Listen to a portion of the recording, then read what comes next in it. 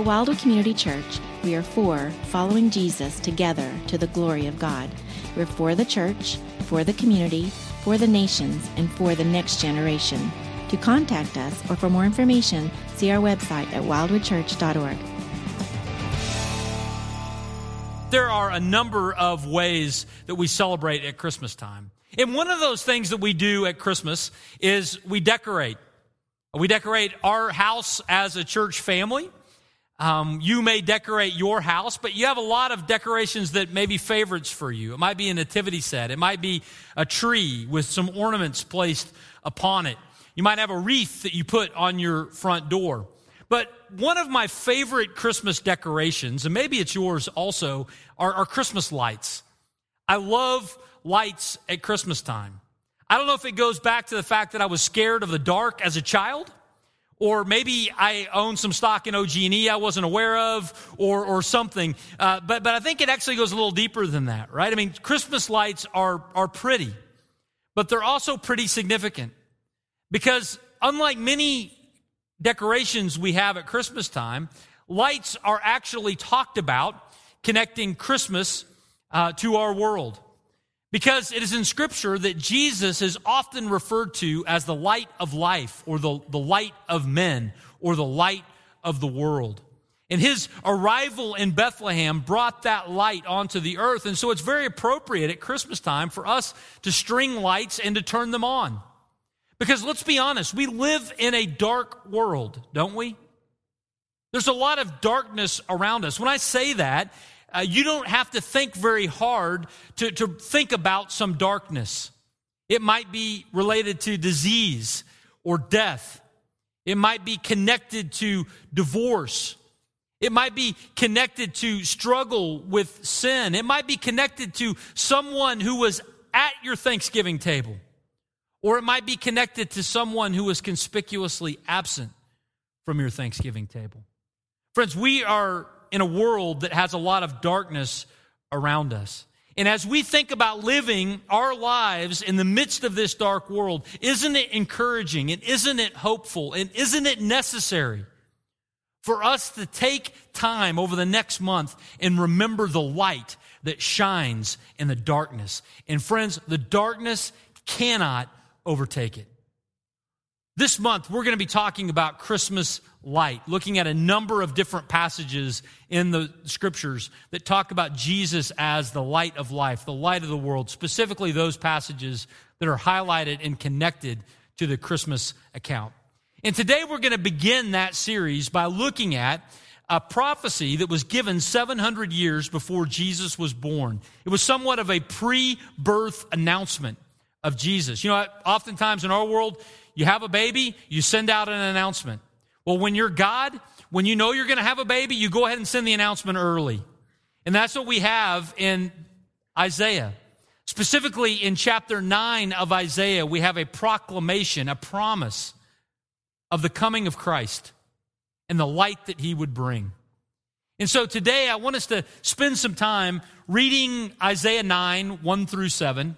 And then after I read it, we'll back up and we'll see two things today from this passage that will hopefully give us hope as we live inside of a dark world. So let's look at this together. Isaiah chapter 9, beginning in verse 1. It says, "But there will be no gloom for her who was in anguish. In the former time he brought into contempt the land of Zebulun and the land of Naphtali. But in the latter time, he has made glorious the way of the sea, the land beyond the Jordan, Galilee of the nations. The people who walked in darkness have seen a great light. Those who dwelt in a land of deep darkness, on them has light shone. You have multiplied the nation. You have increased its joy. They rejoice before you as with joy at the harvest, as they are as glad when they divide the spoil. For the yoke of his burden and the staff for his shoulder, the rod of his oppressor, you have broken as on the day of Midian. For every boot of the tramping warrior in battle tumult and every garment rolled in blood will be burned as fuel for the fire. For to us a child is born. To us, a son is given. And the government shall be upon his shoulder. And his name shall be called Wonderful Counselor, Mighty God, Everlasting Father, Prince of Peace. Of the increase of his government and of peace there will be no end.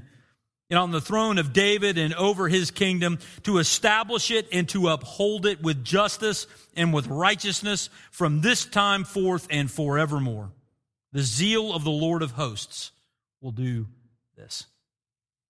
Now, friends, as we think about these verses today, I want us to see two things from these verses that both remind us of the darkness around us, but also of the light and the hope that is found in Jesus.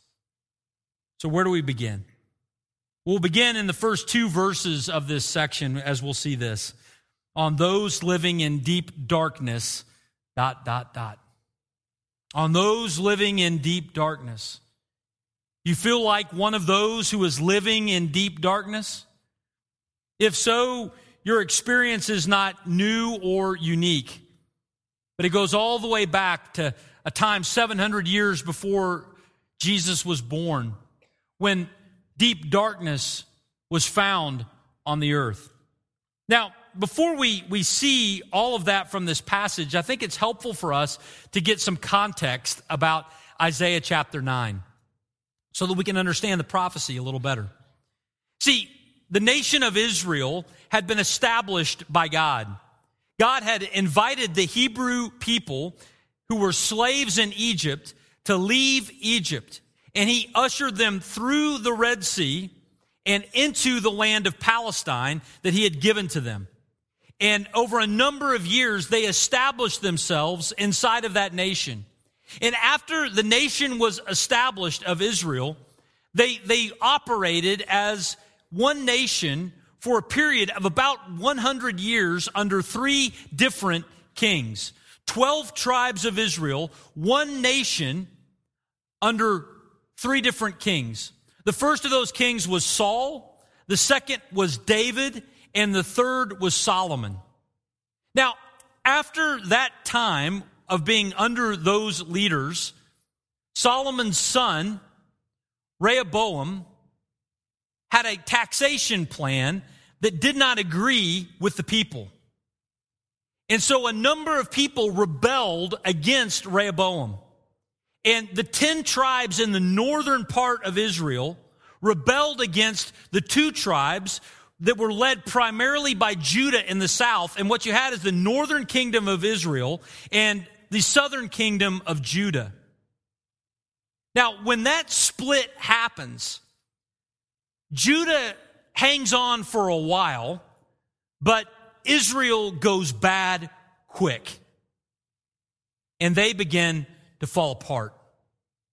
And Isaiah the prophet is sent by God to speak to that northern kingdom of Israel and to give them a promise right on the brink, right on the cusp, right on the edge of when they will cease to exist as a nation, as God will discipline them by having the invading army from Assyria come and disperse them among the nations. That's the context of Isaiah chapter 9. And so into that context, we see this prophecy given by God. Now, what's fascinating about verse 1 and 2 is we find the nation of Israel in a very difficult spot. Remember that northern kingdom, they were in a difficult spot. Just look at some of the words that are used to describe them in this passage. It is said that they have gloom. It is said that they are in anguish. It is said that they are in contempt. Not only does it say those things, but it goes on and says in verse 2 that they were walking in darkness, that they were dwelling in a land of deep darkness. That does not sound like they're painting a very rosy picture of the northern kingdom at this time. And so the question for us that we ought to be asking is, how is it that the northern kingdom of Israel found themselves dwelling in such deep darkness? What was it that was going on that turned the lights out? Well, there's at least 3 things. There are a number of things we could point to, but at least 3 things that we could look at that were a part of the contribution to the deep darkness of the north. The first reason that we might think about is that they were very war-weary at that time. They were very war-weary.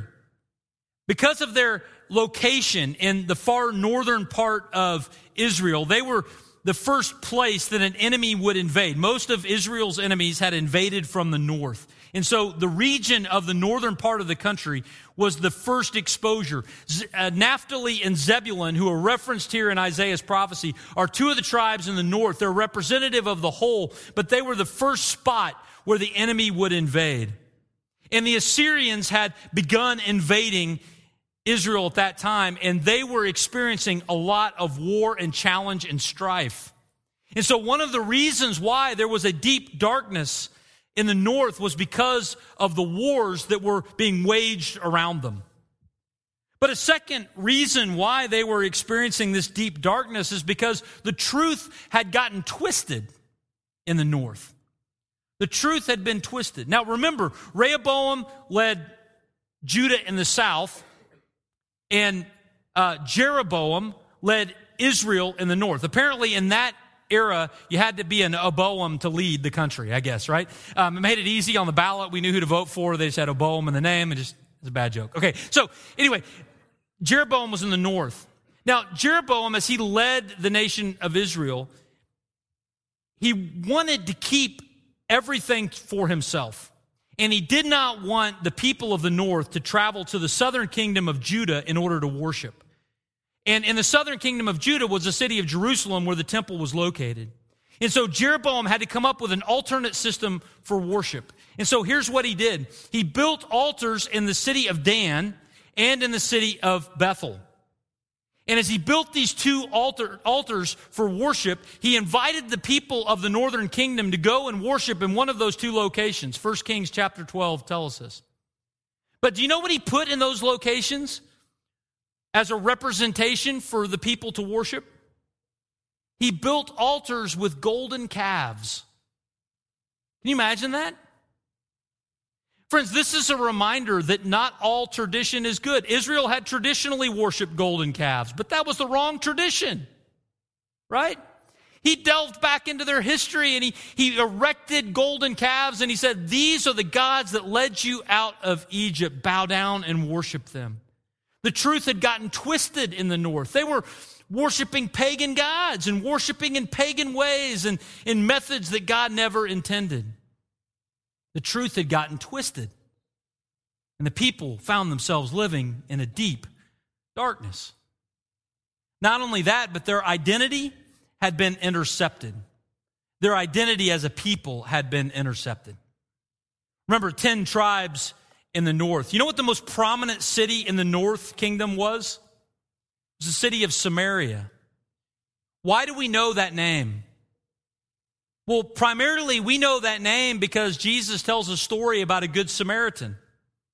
And the Samaritans were a despised people. Why?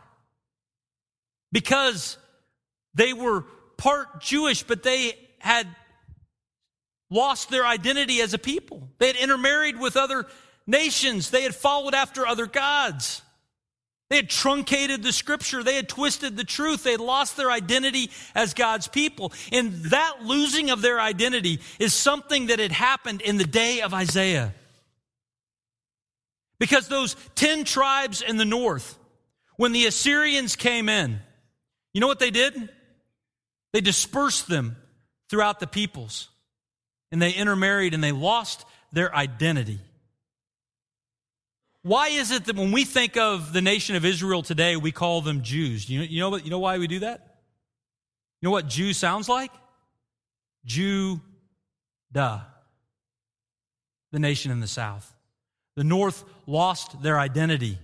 So now we refer to only the southern nation as the identity. Now, before God, praise God, He knows their identity, and He will call them back. We see a hope and a future in the book of Revelation, but we see in this time, they were living in deep darkness. They had lost their identity.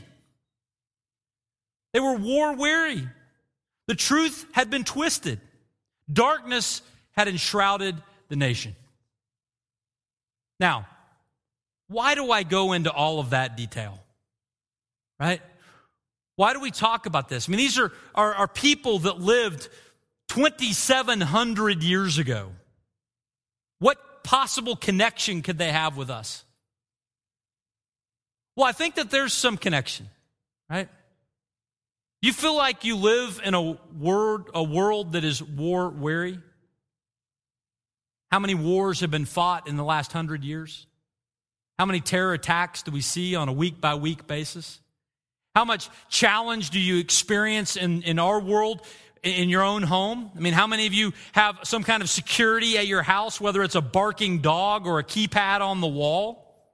Just a reminder of the challenge that we face inside of our world. We face a challenge. We're in a war-weary world. Not only that, but the truth is twisted today just as it was then. There are so many who are calling us to worship at the altar of naturalism or humanism, or to follow after another God, or to exchange the truth of God for a lie as it relates to a biblical understanding of sexuality or whatever it might be. Friends, we live in a world where the truth is being twisted around us, and we have the effects of that. It's like darkness in the area where we live. And we have been created in the image of God, designed to worship Him, and yet we forget that. Our identity has been intercepted somewhere along the way. We live in the midst of deep darkness. Romans chapter 8, the Apostle Paul talks about living in this present age of life, and this is what he says. He says, "For we know that the whole creation has been groaning together in the pains of childbirth until now. And not only the creation, but we ourselves who have the first fruits of the Spirit groan inwardly as we wait eagerly for adoption as sons, the redemption of our bodies. For in this hope we were saved. Now hope that is seen is not hope, for who hopes for what he sees? But if we hope for what we do not see, we wait for it with patience." Paul talks about life right now as a life that groans. Isaiah talked about life now as a life of gloom and contempt and anguish. Now, aren't you glad you came to church today? That we could talk and reflect about gloom and anguish and sorrow? Friends, if that was all there was, we would just describe the loss and the brokenness of the world. But friends, the gospel is greater. And the hope that we have in Jesus overcomes even that darkness. As we're here today and as we gather, you are struggling in the midst of this dark world. Depression is at sky-high rates. Death and despair and divorce and struggle with sin and abuse and addiction, these are the things that are around us. We live in deep darkness. But wouldn't it be wonderful if there was a light that could pierce that darkness? Wouldn't it be wonderful if a light could shine and we could gather around it and find direction for today and hope for tomorrow? Friends, we can. And we see that in the Scripture. Because on those who are dwelling in deep darkness, guess what? The light shines. Now, where do we see that inside of the passage? Remember, this is talking about the northern kingdom. It's talking about the deep darkness and the anguish and the gloom and the sorrow that they are dealing with. But listen to the transformation that is talked about of what God can do, will do, and is doing for them and for us. The first thing we see in this transformation is in verse 1. Those who were in contempt have been made glorious. Glory has come to those who are contempt. We see that inside of the passage. The one who comes will do so, it says in verse 2, verse 1, along the way of the sea. Think about it this way. The ones who were dominated by the nations would be a group of people who would provide a blessing to the nations along the way of the sea. The way of the sea was the I-35 of their day, a prominent highway connecting Egypt to Mesopotamia, running right through Zebulun and Naphtali, the area of Galilee. That highway would be the path where the gospel would go to the very world. The light is coming on. Verse 2 goes on and talks about those who walk in darkness, seeing a great light, no longer stumbling about, but guided by the truth, no longer having it twisted, but walking in light of reality. The ones who were dwelling in that deep darkness, on them the light has shone. Verse 3 continues. The ones who were shrinking as a nation, being dispersed among the peoples, instead of shrinking to some small remnant, verse 3 tells us that they will be multiplied. Verse 3 also tells us that those who were experiencing gloom will have joy. Joy like someone celebrating a harvest, or joy like someone receiving the spoils or the presents after they've won a battle.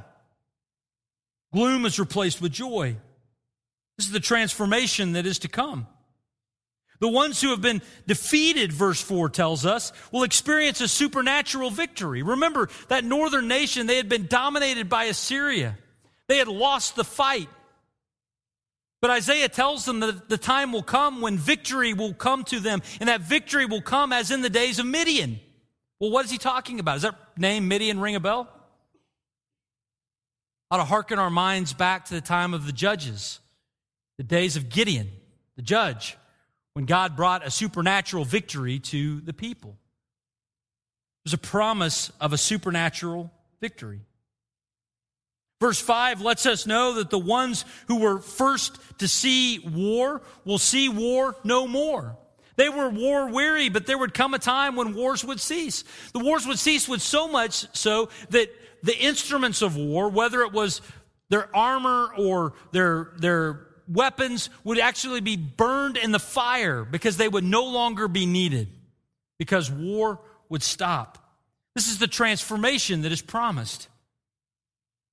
Not only that, but this northern kingdom that had found themselves divided from the south and apart from the city of Jerusalem, verse 7 lets us know that one day they would be reunited together in one nation under one king who would sit on David's throne and would reign over them forever and ever, in fulfillment of a prophecy given to David in 2 Samuel chapter 7 and verse 16. Friends, this is a massive, massive transformation that is promised. Those who lived in deep darkness, on them a light would shine. Those who walked in darkness would see a great light. Now, what would be the catalyst that would bring about all of these changes? Well, that catalyst is found in verse 6. What does it say in verse 6? For to us a child is born, to us a son is given. Now, friends, who is that? It's a real question. Who is it? Who is it? Who is it? Jesus, right? We have a promise. And all of the blessings that we just talked about, the gloom being replaced with joy, and peace replacing war, and things twisted being made straight again, and that which was reducing being multiplied. Friends, that happens when Jesus shows up. Now, Jesus is described in a number of different ways. Verse 6 goes on to say that the son that is given will have the government placed upon his shoulders. Now, imagine a nation that had been led by such terrible kings as the northern kingdom of Israel, finding out that the government would be taken from those terrible kings and placed upon the shoulders of Jesus Christ, the Messiah, God himself. What hope. No wonder this kind of change could happen. It's no longer going to be led by broken men. It's going to be led by perfect God. We see that transformation taking place. Not only that, but a number of names are given, nicknames of Jesus are given. He will be a wonderful counselor. Not just an average counselor, not just a so-so counselor, but he will be wonderful. People will gather around because he will know what to do and be able to share wise counsel about the direction that we are to go and the way that we are to follow. Not only that, but he will be mighty God. He will know the direction we're to go, but he will also be able to get us there. There's no end to his power. He's the everlasting Father. Now, this can be a little confusing for us because normally, because of our understanding of the Trinity, we think of, God the Father, God the Son, God the Holy Spirit. Is this saying that Jesus, God the Son, is somehow God the Father? No. When it says everlasting Father, it's a title. It's saying that Jesus is the source of all eternity. John chapter 8 and verse 44 talks about Satan as the father of lies. Jesus here is called the Father of eternity. If you want lies, follow Satan. If you want eternity, follow Christ. He's the Prince of Peace. Why is it that the instruments of war will be burned up? Because when the Prince of Peace establishes his kingdom, there's no need any longer for an army or for tanks or for defenses. His government will increase. And as he establishes it, he will rule with justice and righteousness from this time forth and forevermore. There is so much corruption in this world, friends. Wouldn't it be wonderful to live in a world that is governed with justice and with righteousness? Every child that is trafficked in the world today, all discrimination and abuse and those things, wouldn't it be wonderful if one day justice and righteousness were the principles on which the world is ruled? This passage lets us know that day will come with Christ. Not only that, but there's a guarantee. How will it happen? How can we be so sure this will happen? We can be so sure this will happen because the zeal of the Lord of hosts will accomplish it. In other words, it's not dependent upon us. This is going to happen because God will make it happen. We have that much confidence in this. In all of that package of Isaiah chapter 9 and that prophecy and that look ahead was saying this is what will happen when Jesus comes. This was the understanding of Isaiah regarding the Messiah, and it's also the understanding of the New Testament writer Matthew, one of Jesus' disciples, who, directed by the Spirit of God, said this about Jesus and his earthly ministry in Matthew chapter 4, verses 12 to 17. See if this rings a bell for you. It says, "Now when Jesus heard that John the Baptist had been arrested, he withdrew into Galilee." Now why did he go into Galilee?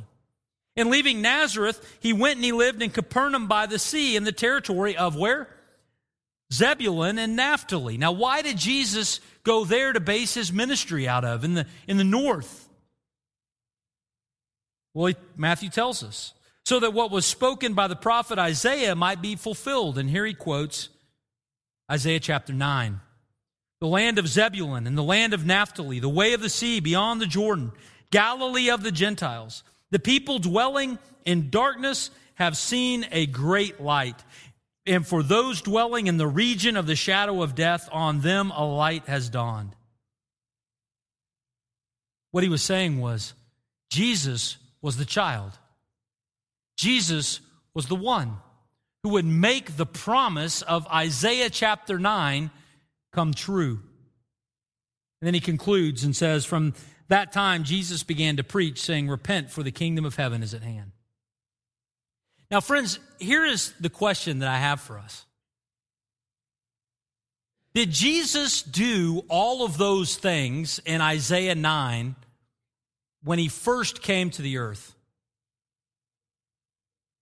Have wars ceased? Real question. Have wars ceased? Okay. Is the world ruled with justice and with righteousness? Has the light already shone? So here's the question. Was Matthew mistaken? Was Isaiah mistaken? And the answer to that is a definitive no. But what both Isaiah and Matthew were saying was, just as Jesus came so also we believe he will come again. And when he comes again, he will make good on all of the promises of Isaiah 9. You know, friends, often we think about Jesus merely as our spiritual Savior. And that's appropriate. We all have sinned and fall short of the glory of God. We all have a need to have our sins forgiven. And when Jesus died on the cross, he made the payment for the forgiveness of our sins. But friends, Jesus came to do more than just save us from our sins. Jesus has come to fulfill the promises of God and to bring righteousness to this earth. And so as we gather today, certainly we run to Christ. And as Jesus preached his message, we repent of our sin, we run to him, we believe in his name. But guess what? We do so with an incredible hope that the pain and the darkness that we experience today will be pierced by his light. And that one day there's a solution to all of the pain and the problems that we experience and we see. And that solution is Jesus himself. So let's run to him. And today, allow his light to light our path as we live in this darkness, and have our eyes look towards the future when his light will shine so bright, it will drive the darkness away from everywhere forever. Now, one last thing I'd like to just encourage us with today. When you have the light, don't you want to share it? Just think about this for a moment. We live in Oklahoma, right? Some of you are new to our state, and if you are, what I'm getting ready to tell you is somewhat prophetic. You will come to know, Carly, what this means here soon enough. But here's the thing with Oklahoma. In the wintertime, we don't get snow, we get ice. And when ice falls on power lines, occasionally those power lines will weigh down and snap and break. Now, when those power lines snap and break, there will be one person on your block who thought ahead and got the generator. And you will be sitting in cold darkness on your street while your neighbor is watching the bowl game. Okay? Now, here's the thing. Wouldn't it be wonderful if they would have a sense of hospitality? It would invite you to come down and sit with them in their warmth and with their food and watch the game. That would be a nice and a neighborly thing to do, wouldn't it? Now, here's the thing. We live in a dark world. We live in darkness. And it's not unique to you and your family, but it's universal in the lives of all around us. And when we gather here, we're talking about the light of life, the light of men. And we gain direction and we see hope in light of that light. And if that's the case, if we have gathered around this light, wouldn't it make sense for us to look out into our dark world and invite those that we meet to come and gather around the light with us, to be warmed by its truth and fire? And so here's what I would ask you to do.